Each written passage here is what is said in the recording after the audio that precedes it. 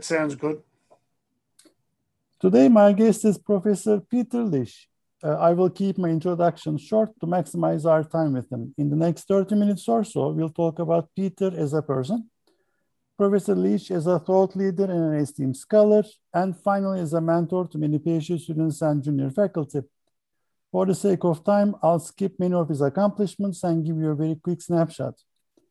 Professor Lish is an AIB Fellow and a member of the Economic Society of Australia. He is also a Fellow of the Australian Institute of Management. His research is published in diverse journals in IB, Operations Management, HR Management, Marketing and Technology Management.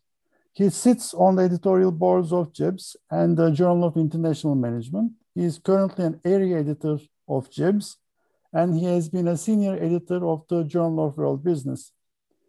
He has co-edited special issues with JIBS, Journal of World Business, and Australian Journal of Management.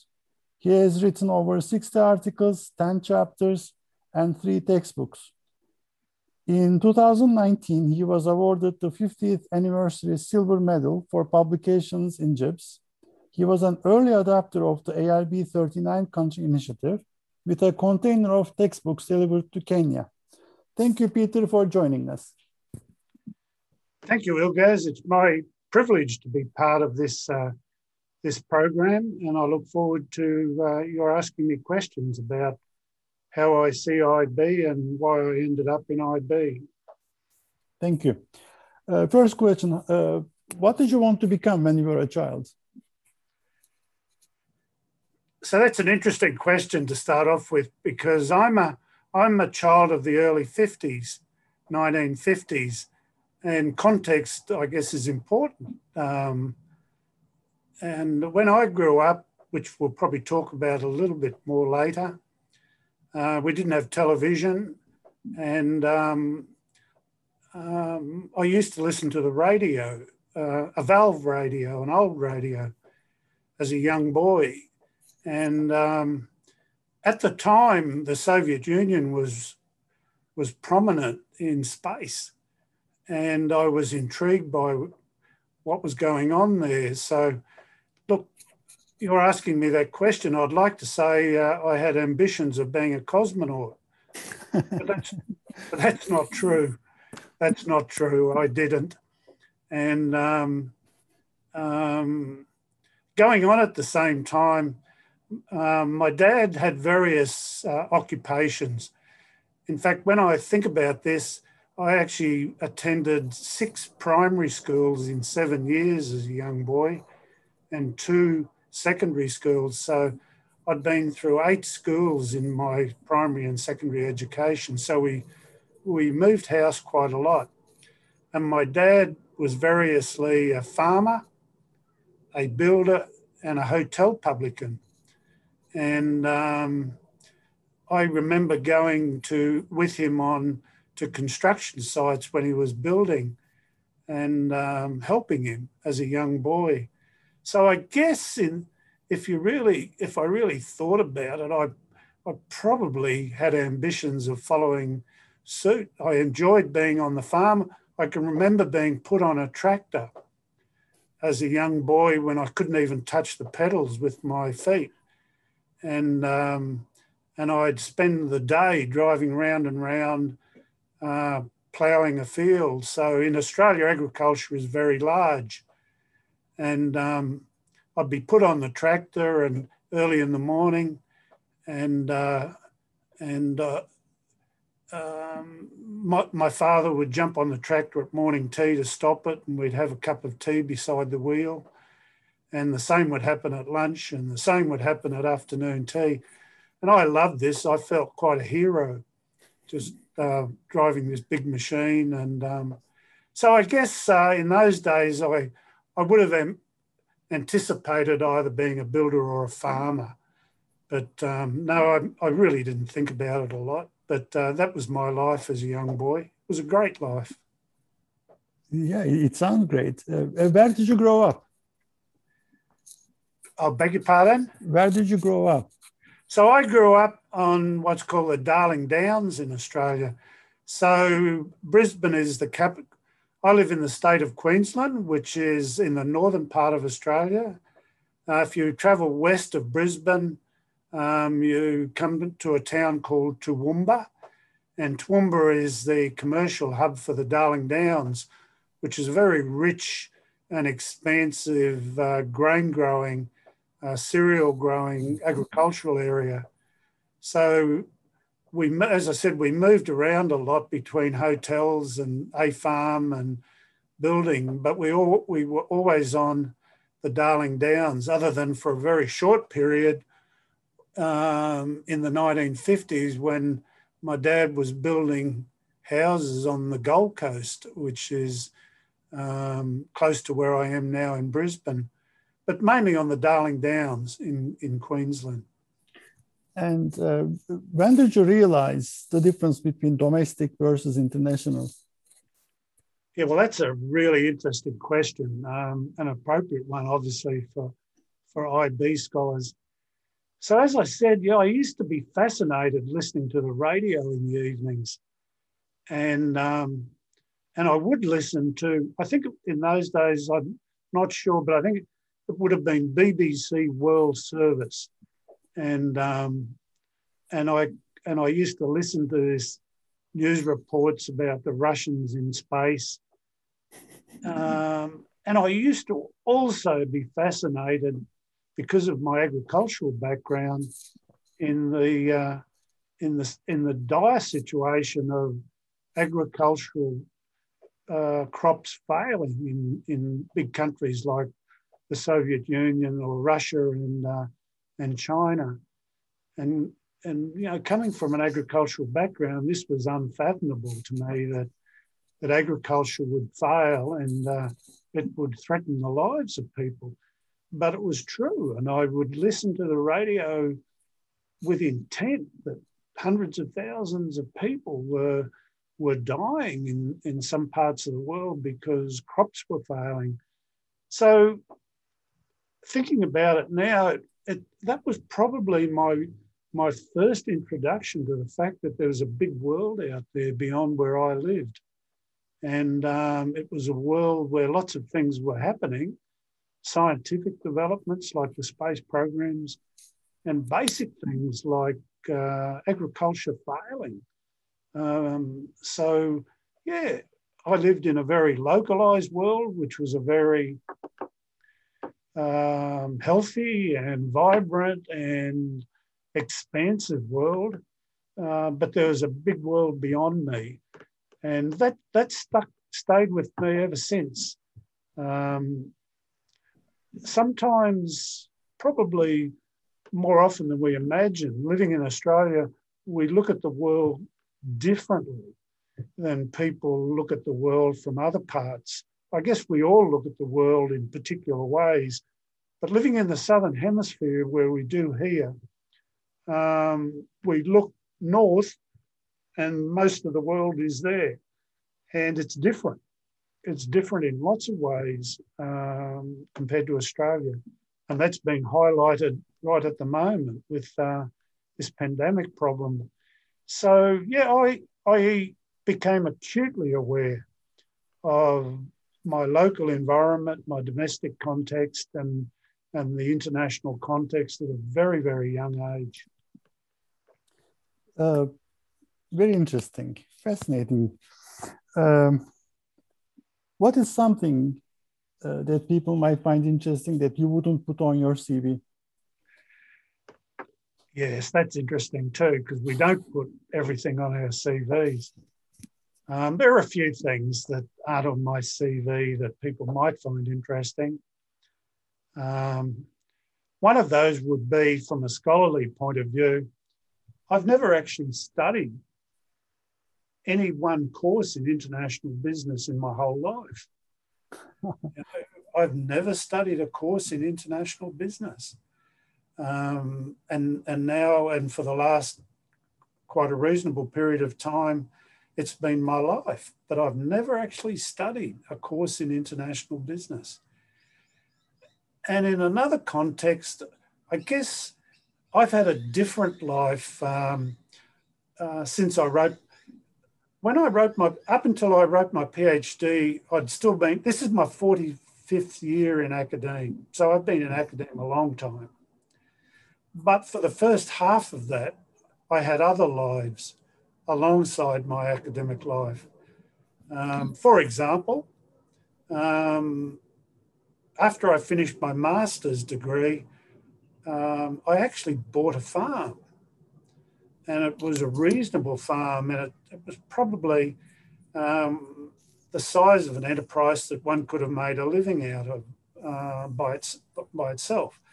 But I was teaching. In fact, in those days, I was teaching statistics and industry economics. But I bought a farm because my master's was in agricultural economics. And I took a decision that and I liked agricultural economics, that if I bought a farm, I might be able to demonstrate that I knew a bit about ag economics.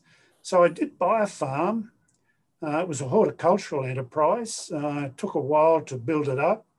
My father was very interested in it with his agricultural background, so we worked together on it. So basically, the farm was, I grew tomatoes. I grew tomatoes for 8 months of the year. Tomatoes, zucchini, melons, pumpkins. I had cattle, and I also had a few hectares of lychee and avocado trees, a small orchard. So I enjoyed that life. It was productive and healthy, and I made money out of it alongside my academic career. I sold that farm because also at the same time, and this is not on my CV, I received in the early 1980s, after my interest in my master's, I received a secondment to go to Western Samoa in the middle of the Pacific. And I was to spend a year there, which I did. And part of my remit was to help set up a school of agriculture attached to the University of the South Pacific and work with the Australian government on some of the aid projects that the Australian government was involved in Western Samoa. So this was a phenomenally interesting interlude into my life. I was still in my late 20s, so it was different. And I came back to Australia and resurrected my interest in the farm. And lo and behold, 18 months later, I was back in Fiji for another year doing much the same. So I enjoyed that life. And in fact, it was in Fiji that I decided that I should write a PhD, because I was working alongside agricultural specialists from Belgium and New Zealand in dairying and horticulture and so on. And their meal ticket was a PhD. And I thought, gee, I like this life. It was interesting and different, but I needed to write a PhD. So that prompted me to actually write a PhD. So, you know, things changed after that. I sold the farm because it was too intense and I couldn't allocate time to it. And I went through a lot of decision processes myself at that stage as to whether I wanted to buy a bigger farm and become more substantially an agriculturalist, or whether I would take the other path into academia and substantiate a career in academia. So I actually took the latter part, sold the farm, invested it in real estate up on what we call the Sunshine Coast here in Queensland. And interesting, there with my dad, we built home units, housing apartments. So I had another dimension to my life for a while, building with my dad, even though I still had an academic full-time job at the same time. But in those days, we could do that. We could mix an academic career with other interests. But you can't do that anymore. The demands of an academic career are just too great. So that's not on my CV, but it's been a big part of my life in the past. And I guess to a large degree, it's still a big part of me. I still enjoy knowing about agriculture and that aspect of the Australian economy, but I don't participate in it. Fascinating. Looking back at the things you've done, uh, are there things that you say, is there a thing that you wish you would have done that you didn't? Do you have a regret? Look, yes, I do. I have regrets. If people say they don't have regrets, I just don't believe them. I think we all have regrets. Like thinking about it since you approached me about this interview, one regret I do have is when I finished my master's, I was at the University of New England, Australia, which was well reputed for its ag economics. And my colleagues there, my student colleagues, ended up in the World Bank and the Asian Development Bank, for example, working in agricultural and economic development. And I could have been in that cohort, but I chose not to. And I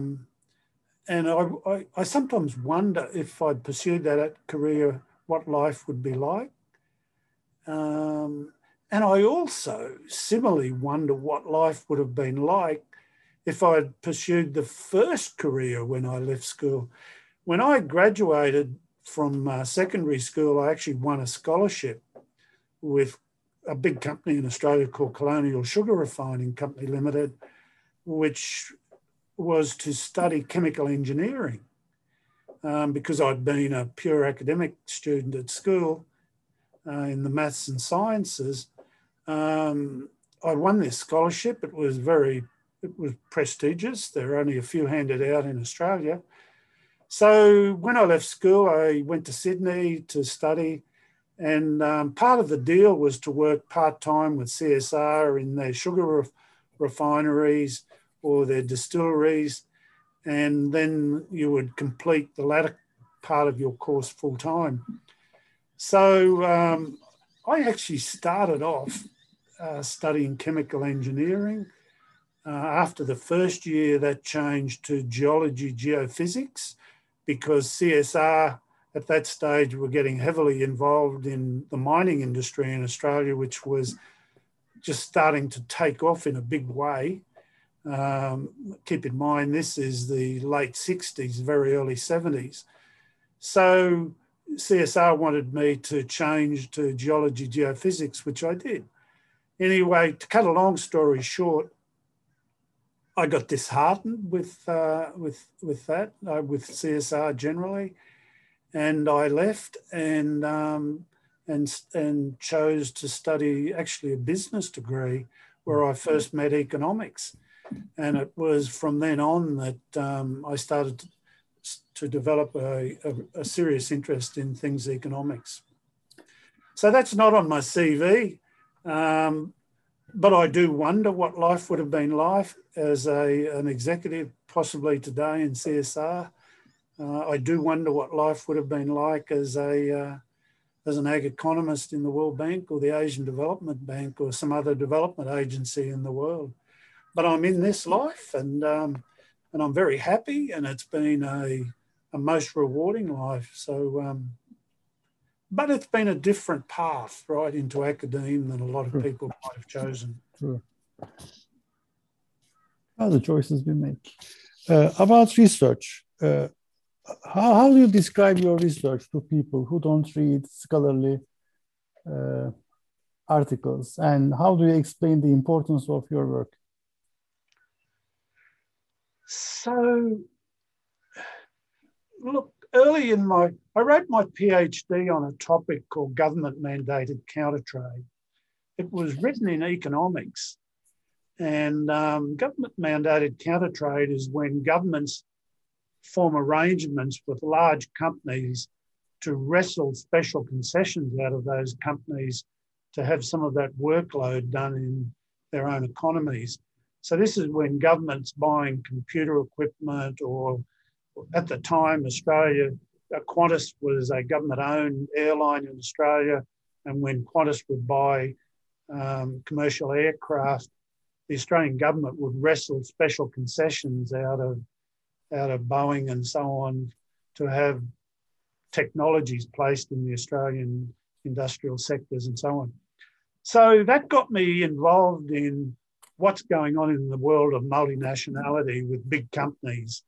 And it's not only big companies, because that workload that's being delivered in Australia at the time was actually workload taken up by small and medium-sized tech firms building components for jets and military equipment and so on. So that got me in the world of big firms and little firms and the relationships between big firms and little firms. So from the early days, my interest has been how small firms engage with big firms in the world of international business, and how those small firms move into the international arena through one means or another. So this is all about the internationalisation process of firms and how firms go about engaging overseas. So that's basically what my main interest is. I have a particular interest in notions of exchange in those relationships, but it's not something that I've been able to grapple with substantially through theorising those types of concepts. But necessarily, when I talk about big firms and little firms engaging, I'm necessarily talking about markets and how markets operate to provide the foundation for which firms engage with one another. I'd love to write a theory of markets, but I'm not smart enough to do that. But that's always underlying, my interests, markets and engagement with markets and how markets are created. So, that's my interest generally. About understudied areas in IB research, underutilized contexts, some new variables that people should be looking at. So I want to ask you a question about what do you see as the next 5 to 10 years in the field as the most lucrative areas? Yes, that's interesting. Look, as time goes on, I don't in writing papers or thinking about the journal to do this, but privately I probably do. I retreat back to some of my economics days and how economists think about the world.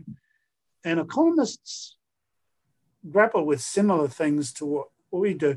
In fact, from time to time, I've been asked how I perceive IB. And very early in my career, I struck upon this notion rapidly that I describe international business as the microeconomics of international economics.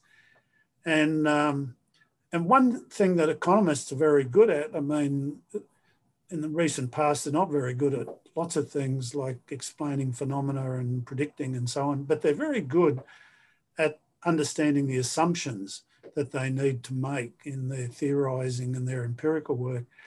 And one thing I don't think IB people particularly do well is outlining the assumptions implicit in their work. There are explicit assumptions and there are implicit assumptions. And I think we could do better in IB if we thought more about those assumptions, because it's those assumptions that we make and that we should make, but we don't make, that tend to prove or disprove what we're trying to say about IB phenomena. So I think we should spend more time in our theorising and our empirical work about what assumptions we are making about the people that are doing international business, particularly, and the behavioural assumptions and so on. I think if you ask me for a particular variable, there's probably lots of variables, but one variable or one dimension that I've wedded to in the last several years, and this was a consequence of conversations with a dear colleague who's no longer with us, Professor Lawrence Welch, who has meant a lot to me in my career, but he's no longer with us. We used to talk a lot about uncertainty and risk.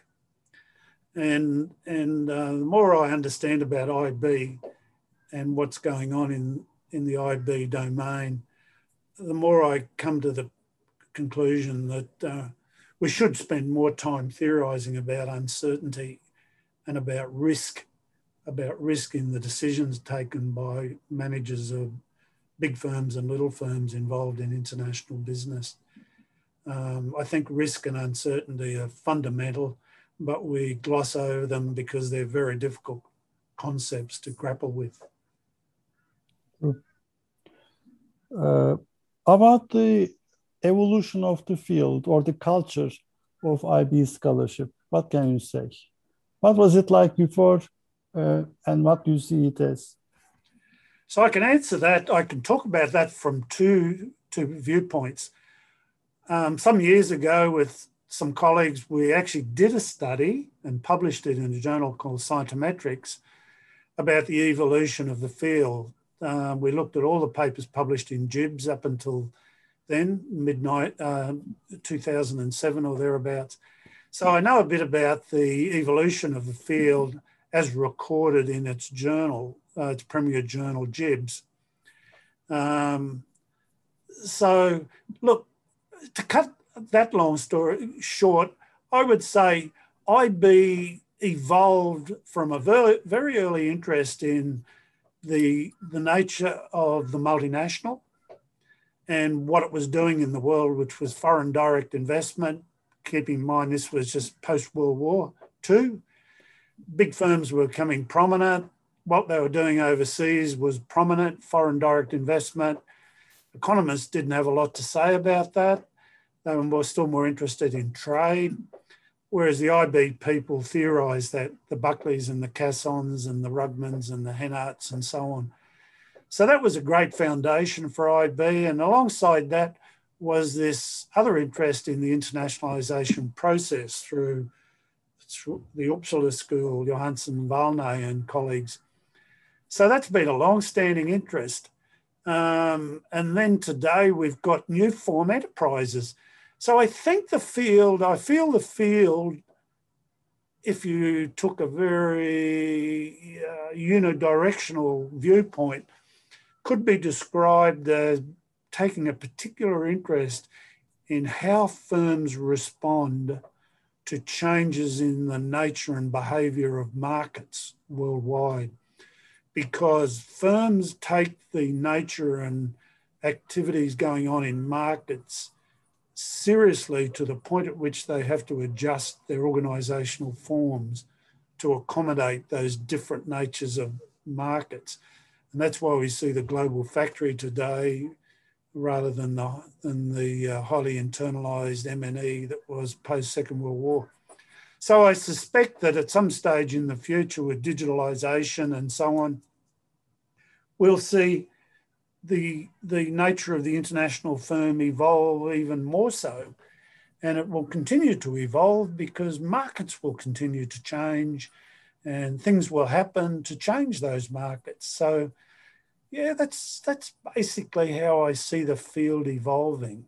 Markets change, firms adjust to those changes, and therefore a lot of the other things we look at in IB need to be updated and theorised for us to have a better understanding of what's going on in our domain. Thank you, Peter. About advice and mentoring, who had the most impact on your academic upbringing? So again, that's interesting.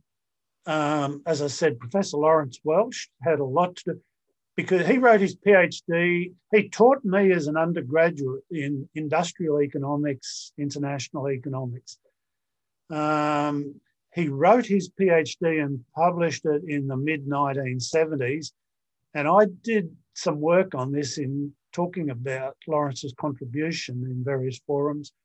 And I found it to be the first PhD in the world that had the word internationalisation in the title. And he was particularly interested, and he did visit, and he had people from Uppsala visit here in Australia in the early 1970s. So that notion of internationalisation was very prominent in his life and therefore mine, because he used to talk about it. And he was trying to get me to write a PhD earlier than I did, because there was lots of things needed to be done. So he had a great influence. And the other persons who had great influences were my PhD supervisor, Professor Don Lamberton, was actually here at the University of Queensland. He was an information economist, which seems foreign to what we've been talking about, but he was instrumental in getting me through that PhD. And it was that PhD that changed my life from being one in economics to being one in IB, because it had a wider reception in the international business domain than what it did in the economics domain. And the other fellow who had a strong influence was Professor Timo Kavaskull, because he introduced me in the late 1980s to Professor Gary Knight, and invited me to visit he and Gary at Michigan State University in the US, where Gary was writing his PhD. And we met and we had a long talk, and it was a short visit. And I can remember that Gary passed some notes to me under my hotel door early in the morning that I was flying out.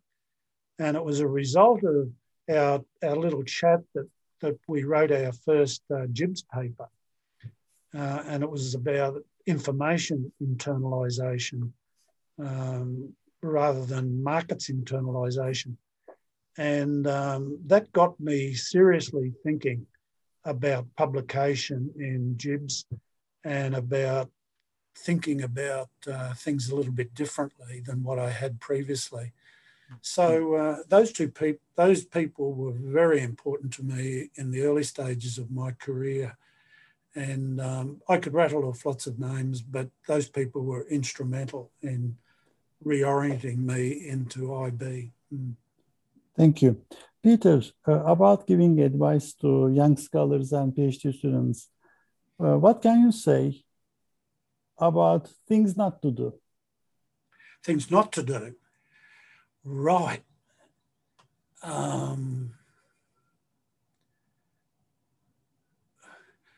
One thing that PhD students I would advise not to do would be to get too enthusiastic early in their candidature about collecting data and tinkering with the data analysis. I think that PhD students should spend more time early in their candidature becoming more steeped in the literature, and particularly the literature on theory. I think what we need more in our field and what we need more in our PhD candidates is a stronger commitment to theory. And albeit that's tough to do as a young PhD student, because you can see the clock ticking and you might feel that you've not got too many footprints on the ground. But I think that investment in understanding theory, becoming cognizant of all the different genre of theory that exist, both in our field and in cognate fields, can be hugely rewarding, rather than too early in the piece tinkering with data. That's interesting. What is one thing that you would say, I wish I had known that so that it would save so much time, pain and agony, now that I'm looking back? Well, carrying on from what I did, I wish I had wedded to the theory more so early in my career. Look, I thoroughly enjoy reading theory these days. I would love to be a stronger theorist, but, you do need time. Right at this point in my career, I'm working with a colleague, Catherine Welsh, Lawrence's daughter. And part of that paper, which has not had distribution as yet, is that the view that we could do theory a lot better than we do in IB. And there's a lot more we could be doing with strong old theory by understanding it better than we understand it. And so, yes, I wish I had. I mean, as an economist in the early days, I did wed to theory. In fact, in my PhD, I spent a lot of time in two theories, Williamson's markets and hierarchies paradigm, and also what's called the theory of technological competition. And those two theories formed a substantial part of my PhD. That was necessary because in economics, and Don Lamberton was adamant about this, that it needed to be framed in strong theory. So, yeah, I wish I'd wedded to theory more so early in my career. Thank you. For the sake of time, what is the question that I should have asked you but haven't? Oh.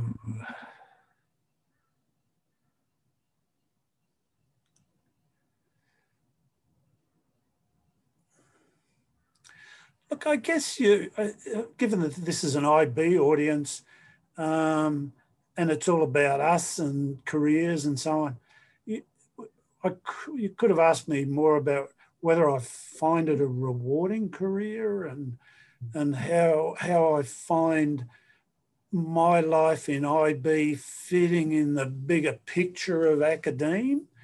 And I do think about these things because I have spent time in my career, what you might call institution building. I wrote a report here at the University of Queensland back in the late 1990s, early 2000s that led to the formation of our school here called the UQ Business School. So I was instrumental in my previous position at the University of Tasmania in building a school and introducing IB into that school. So I've had to deal with championing IB as a scholarly field in universities, and that's not always been easy because being a derivative field,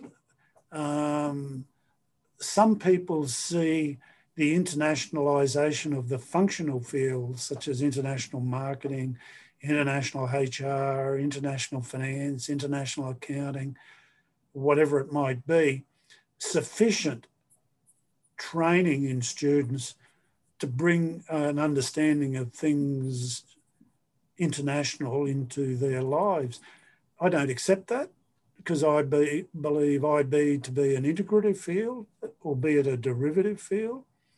And as such, we do think about things differently than what, say, international marketers or international HR people might. I think we've got a more expansive view about international things, and I've had to champion that in universities, and I will admit it's been successful. IB is the second most popular major in our programs here in the business school at UQ. We're a large business school. We've got, depending upon how it's measured, 10 to 12,000 students in the business school. About 1 in 5 students at the University of Queensland is a business student. So, and we're a research-intensive science and engineering university. So there's a continual challenge to champion IB as a scholarly field in a science and engineering based university. So that's something that I'm mildly proud of, having been able to do that.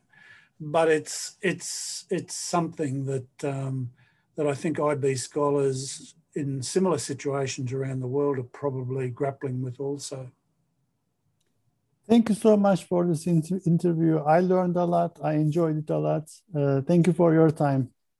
Look, thank you. I've enjoyed speaking with you, and I look forward to watching myself. And we're down for posterity now. So, and it's honestly, it's been a great career in IB. It's a great community of scholars, and I've thoroughly enjoyed my time. Thank you. Thanks.